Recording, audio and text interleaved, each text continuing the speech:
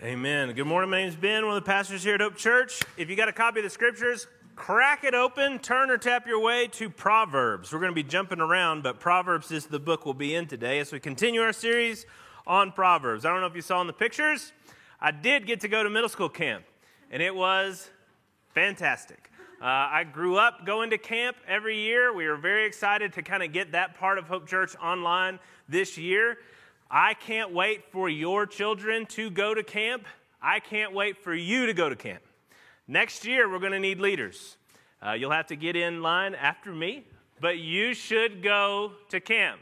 It was an incredible time. I'm going to talk about why a little bit in the looking at what's in Proverbs today, but I'm hoping that you will do as well as my middle school boys did at listening to what I'm saying. You might even do better. I mean, not every Sunday do you do better, but you might even do better. Listening to what we're going to kind of process. Those boys, they're middle school boys. They were having a good time. Little Daniel's in the back cheering me on. We had a great time exploring together some of the thoughts that God's given to his people when it comes to understanding who we are. I don't know, it seems a little new agey. Maybe it seems a little like individualistic and against Scripture to be really focused on who you are, to be introspective. It seems, I don't know if you're like me, but it seems like the Bible is supposed to kind of get you outward focused on others, focused on service, focused on God, focused on kind of moving the ball forward when it comes to the mission of God. And yet, if you actually get into the nitty-gritty about what Scripture says, it's talking constantly about you, about your understanding of you. The theme for high school camp was take heart. It's God's grand command to Joshua as he's going to lead the people of Israel to conquer Canaan. And he says, take heart. That is a command that God gives to Joshua to say, before you obey in the way that you get out there and do what I'm calling Israel to do, begin with understanding yourself before me. We're going to do the same thing because in Proverbs, it's giving us a very clear picture of us. I want you to take a minute and do a little bit of a self-evaluation. If you have a physical problem and it continues, eventually you go see a physician. When Jesus came, he spoke to the Pharisees and said, listen, guys, a doctor doesn't come for the healthy, he comes for the sick. And the irony, the kind of hidden barb in that statement was, you Pharisees think you're well, but you're not. And hey, we understand if your body starts to break down, that's your signal to go talk to a doctor and try to get it figured out. Well, if your life starts to break down, where do you go? The Proverbs is giving us wisdom because Proverbs is saying, if you're foolish, come and receive the right way to do life. Come and receive God's prescription for you to have life, riches, and honor, not just in this world, even though, again, if you follow the Proverbs, those things will be present and increasing in your life to some degree. But in the world to come, in the capital sense of life, being with him forever. Telling you, if your knee starts to hurt and continues to hurt, eventually you go talk to an orthopedist. If your life starts to hurt, we got to start looking at why. You start to see that there's a lot of anger in there. We've been talking about this stop exercise as a way to be a little introspective in the course of your day, where you just stop, you take a couple of breaths, you observe, and then you just go about your day. You proceed. If you've been doing that, then maybe you started to uncover in your own life a certain pattern. Every time I ask myself how I'm feeling, the word blank comes up. Anger, fear, anxiousness, worry. Why am I always experiencing these painful emotions? Is God maybe telling me that my heart is broken? And every week we talk about that at Hope Church, that we have one thing in common, that we're broken people. And you can say that in sort of a platitudinous way. That's not how we're saying it. We're saying that in a very specific, almost technical way. We're saying your heart is broken and we can tell you why. We can tell you how it's broken. We can show you the results of that brokenness. It's followed this pattern of constant going to other things for who you are and then watching as that pattern is producing this awful, deadly fruit.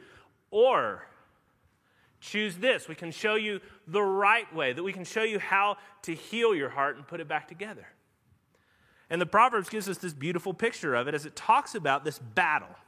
It's a battle between the constant pull towards wisdom and towards foolishness. The picture of the book is a wise father walking with his son and showing him the world and telling him what's going to happen if he follows foolish practices or wise ones. And the son is feeling that pull back and forth. Proverbs 7, he says, "Say to wisdom, you are my sister. Call insight your intimate friend, in order to keep you from the forbidden woman, from the adulteress with her smooth words." You have the dad and you have wisdom that are calling to the son, but you also have the idiots, the fools, and that adulterous woman. And they've got smooth words. They've got temptations to pull that son in. Where will he go? What will he do? Where will you go? What will you do? As we go through the series, we're going to make the case. We want to understand how to say no to those temptation things, those awful things that continue to break us down and pull us apart. He says at the very beginning in Psalm 110, Proverbs 110, he says, "My son, if sinners entice you, do not consent." Amen. Of course, amen.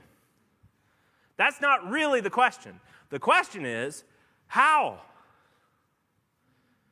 If you've got enough humility to have identified in your life sinful practice, regular foolishness, like institutionalized foolishness, it's just there every morning, every day, every night. The question isn't, what is it, where is it? The question is, how do I stop? Well, it's a little bit startling. The wisdom of the Scripture goes against our culture. It kind of goes against maybe even what we would think in an honest way. But the wisdom of Scripture says, well, stop trusting your own mind. Here's what I mean by that. That's what it says. Proverbs 28:26. Whoever trusts in his own mind is a fool. But he who walks in wisdom will be delivered. Every now and again, my accent gets pronounced. It happens a lot with my own name, which is unfortunate, because my name is Ben, B-E-N, but I don't say it that way. I usually say Ben, like with an I and then an extra E in there somewhere. It can get lots of syllables if I'm not careful. And a lot of times people think I'm saying Dan, which is my dad's name, and again, not very helpful. And then maybe people just don't remember my name, and I'm assuming that I mispronounced it. But when I say the word fool, my accent comes back, because I've heard that word, and I've heard it like with a hammer blow. He's just a fool. Now, that word doesn't have an L, and yet it lands a little harder in my own heart. So if you hear it today, and you're thinking, what's a foo? No, I'm saying fool, but I'm saying it with my own kind of vigor. You trust your own mind? What does he say about you? He says you are a fool. Why? If you go to the first part of Proverbs where we've been kind of living as we're progressing through and thinking about this book, he says, "Be not wise in your own eyes, but fear the Lord and turn away from evil." I want you to understand it, and so that you can feel the sort of grind of this idea against the way that we've been brought up. He's saying, don't trust your own chain of reasoning. Don't trust your own justifications or thoughts. Trust God's instead. What that's saying is, don't trust reason. Trust God. Now, isn't that what everybody outside of the church is saying about us? That we have blind faith, meaning that we shut our eyes to facts and information and instead choose to just blindly follow the authoritarian word of God? Well, they can say that if they want to. But let me counter this way. Have you ever tried to reason with a toddler about why they shouldn't have more candy? How's that work out for you? Who's the idiot in that scenario? There's a problem. we have a problem. I don't know if you've heard the phrase, the heart wants what it wants. Have you heard that before? Kind of depends on your age what you're going to associate it with. If you're a little bit younger, you might hear it better as the heart wants what it wants. Do you know that one? Selena Gomez, 2014. David did not know it. I did not know it. It came up in a Google search, so again, I'm classed out of that as well. I noticed that with camp. 25-year-old Ben was a lot more fun at camp than 35-year-old Ben was, you know?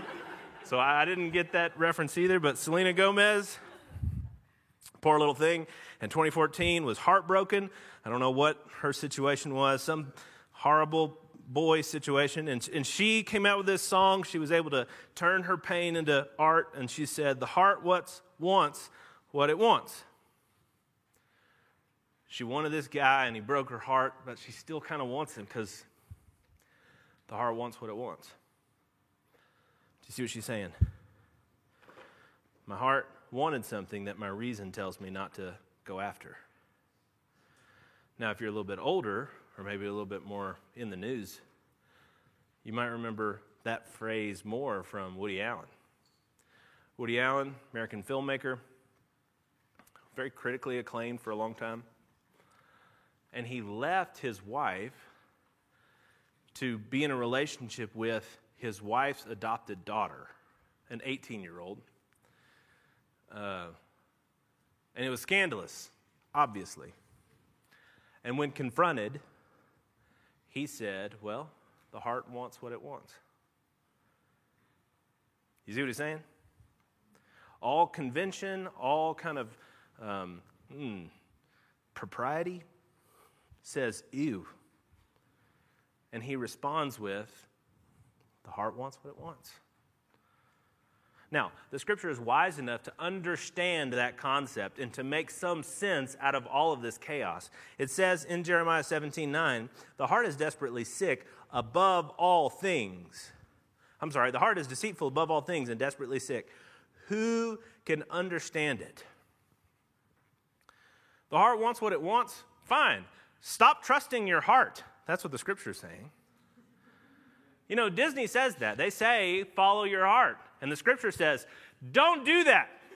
Disney, you're wrong. Please don't teach our children that. And yet, Disney is somewhat understandable. Because if you don't trust that inner sort of constant pull of your own desires, what do you trust to run your life? If you have to trust an external authority, well, the external authorities can conflict with each other. External authorities that you used to trust have kind of turned out to be corrupt, and so you started to get a little jaded about external authorities. So what's left?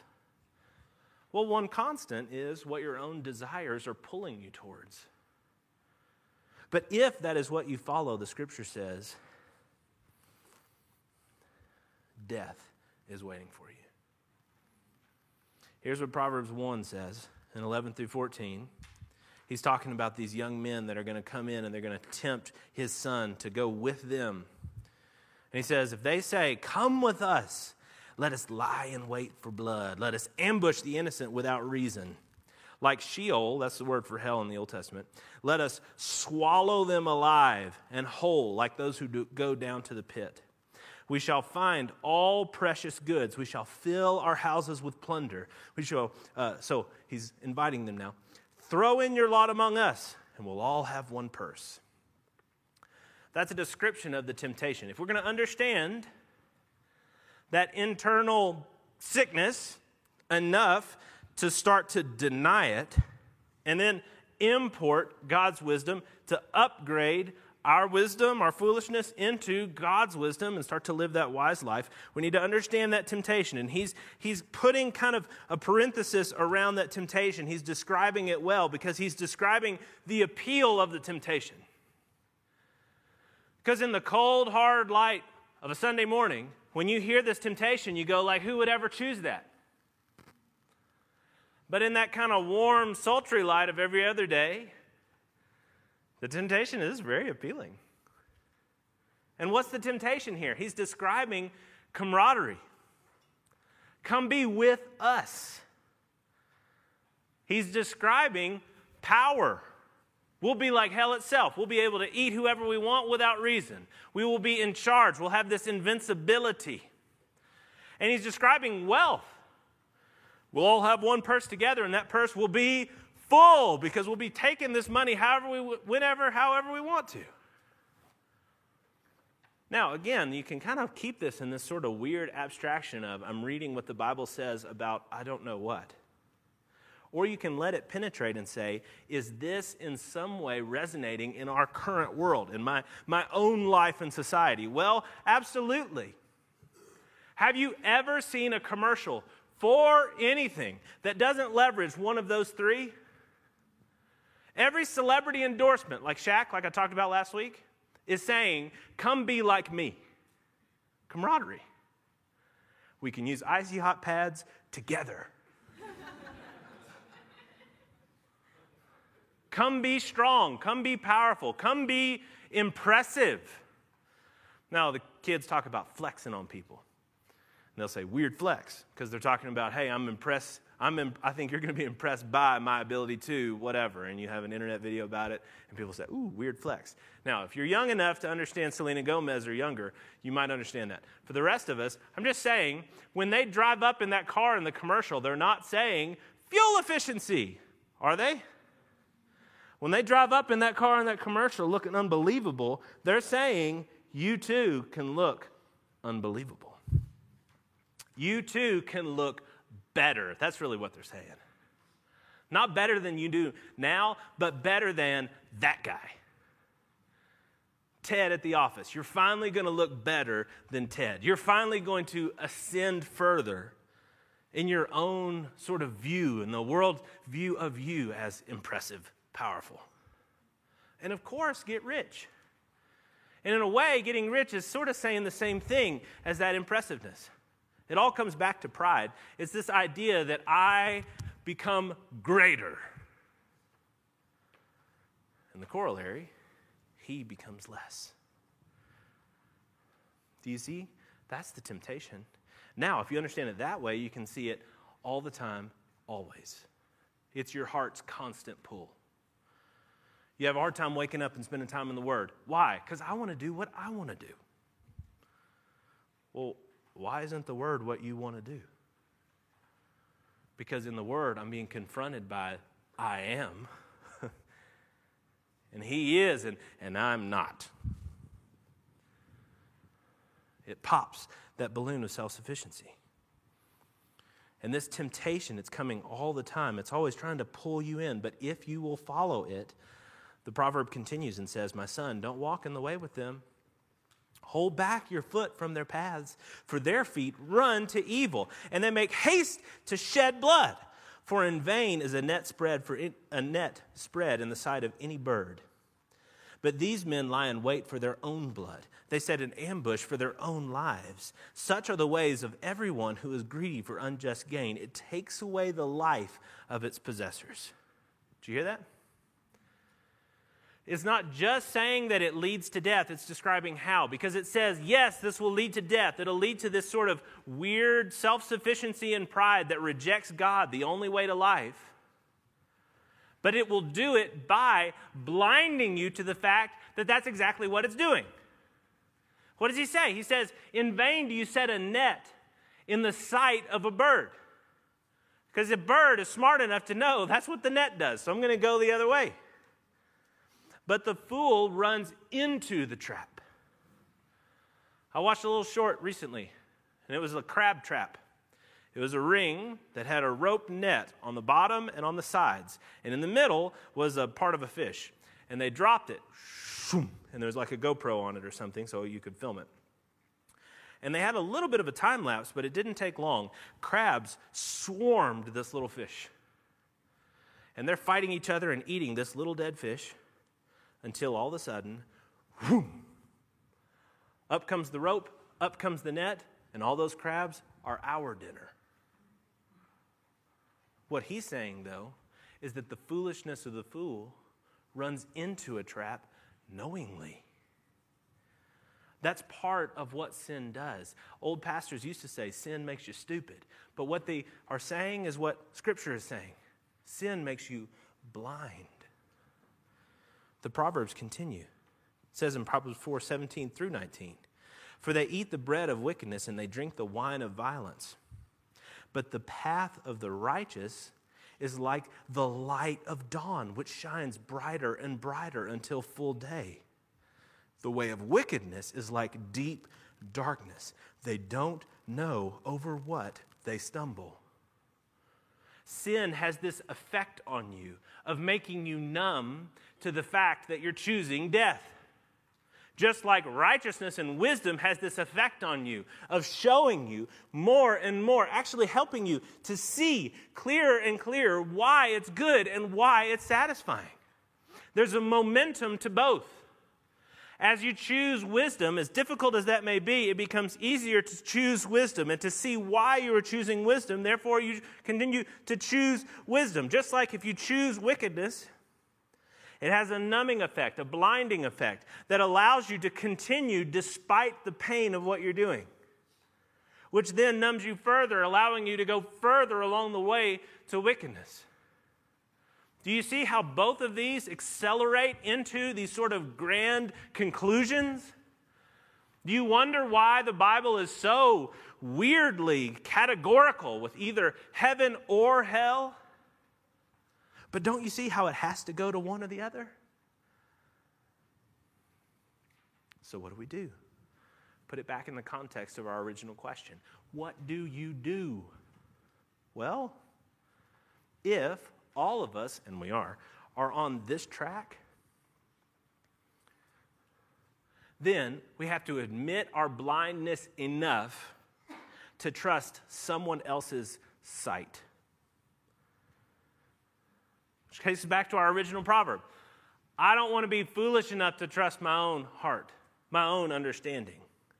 I want to trust the wisdom of God. Have you ever seen an intervention? They used to have TV shows about it because it was such like juicy drama. You have the trap. Somebody gets invited by a friend for coffee, or somebody gets invited to somebody's house for a birthday, and the unsuspecting addict like walks in with a balloon or like a card or something because they think it's going to be a party, and instead they see a group of their friends in circle of chairs or couches, and they all look sad with coffee, and then they shut the door and they say, "Thank you for joining us today. We love you. And we have something we want to talk to you about." And you watch the addict kind of like get scared and like figure out what's happening as the trap springs. Well, what are they really doing? I mean, yes, they're making juicy TV, but they're also trying to convince the addict by saying, "Can you trust in our love enough to trust our mind over yours?" That's what they're saying. So it's not a group of professionals. It's not a group of psychiatrists or addiction specialists. They may have one there, but the room is made up of people who love that person. Parents, spouses, kids, coworkers. Why? Because the argument is, can you trust our love enough to trust our collective mind over your broken mind? That's the path to change. Can I tell you what's so effective about camp? People can think of camp as manipulative, and I understand why they say that. It could be. Can I tell you, there was a way of doing camp where we could have stood up here and said, we took this many to camp, and they all made decisions for Christ. Woo! And everybody goes nuts and turns that little thing that blows the confetti in the air. We could have done that. Why?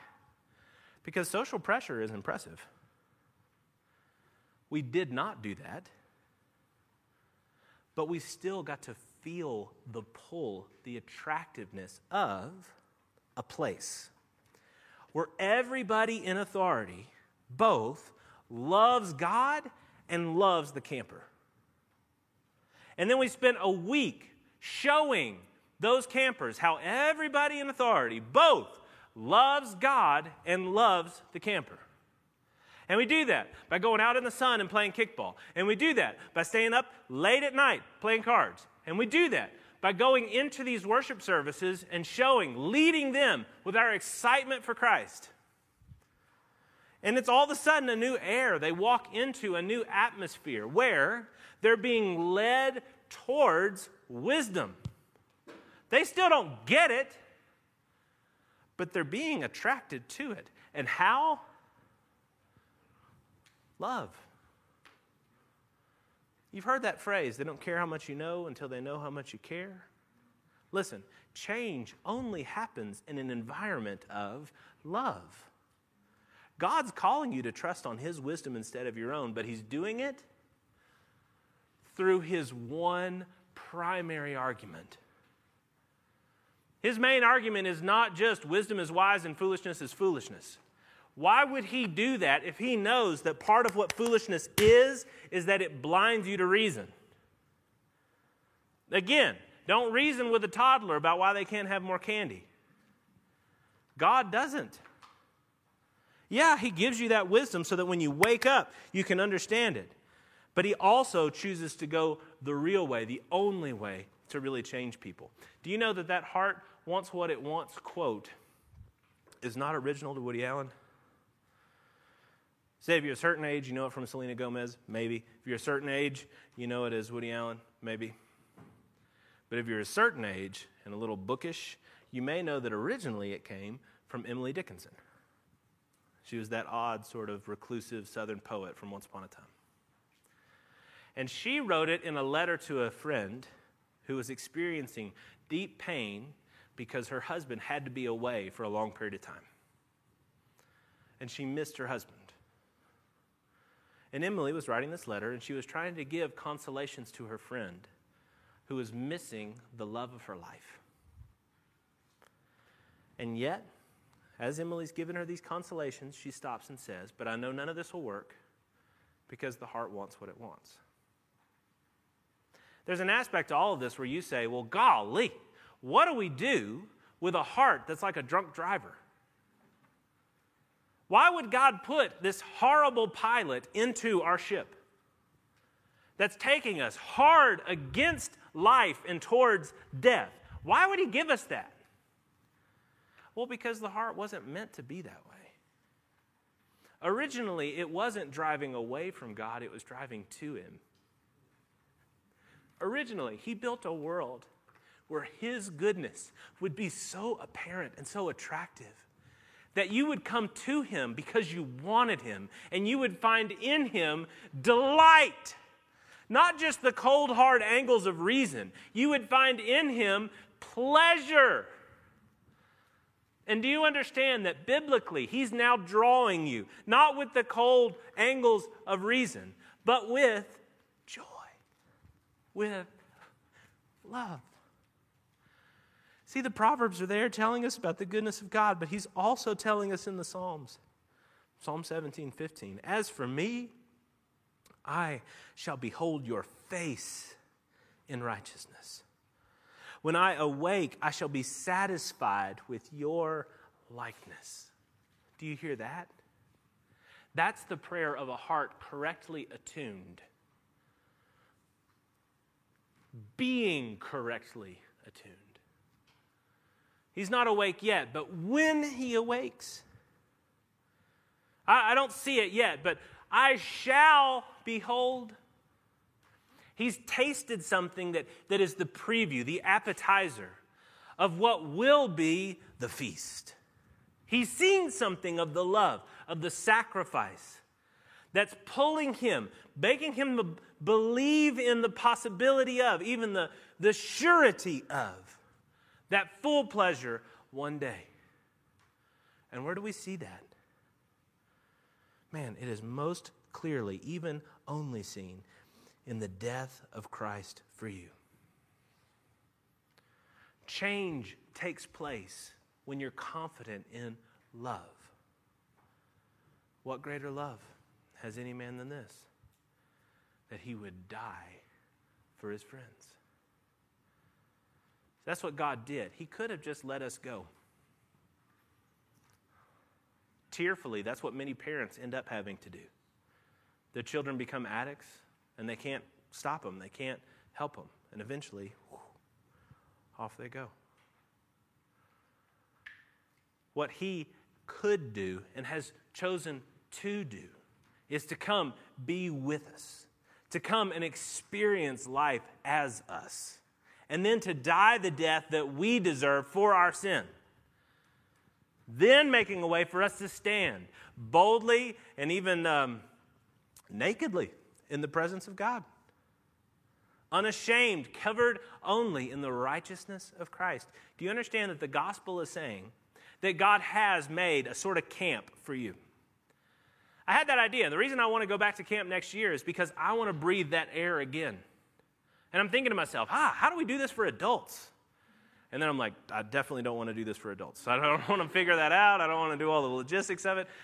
Okay, but has God made a way already? Is there already something in the works that we can use to create the same kind of smell for adults to draw them in to what God's done? And the answer, of course, is yes, we have that.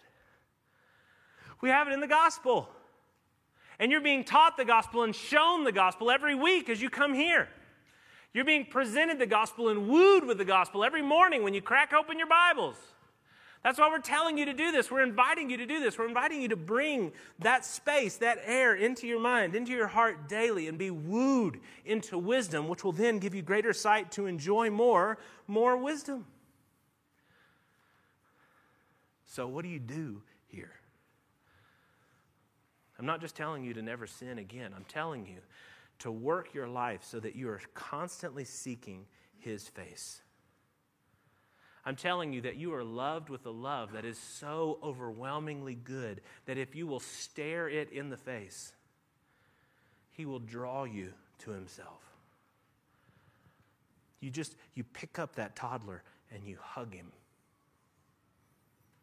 You take him and distract him by going to play. And then eventually, he starts to see your wisdom and understand for himself why to choose less candy rather than more.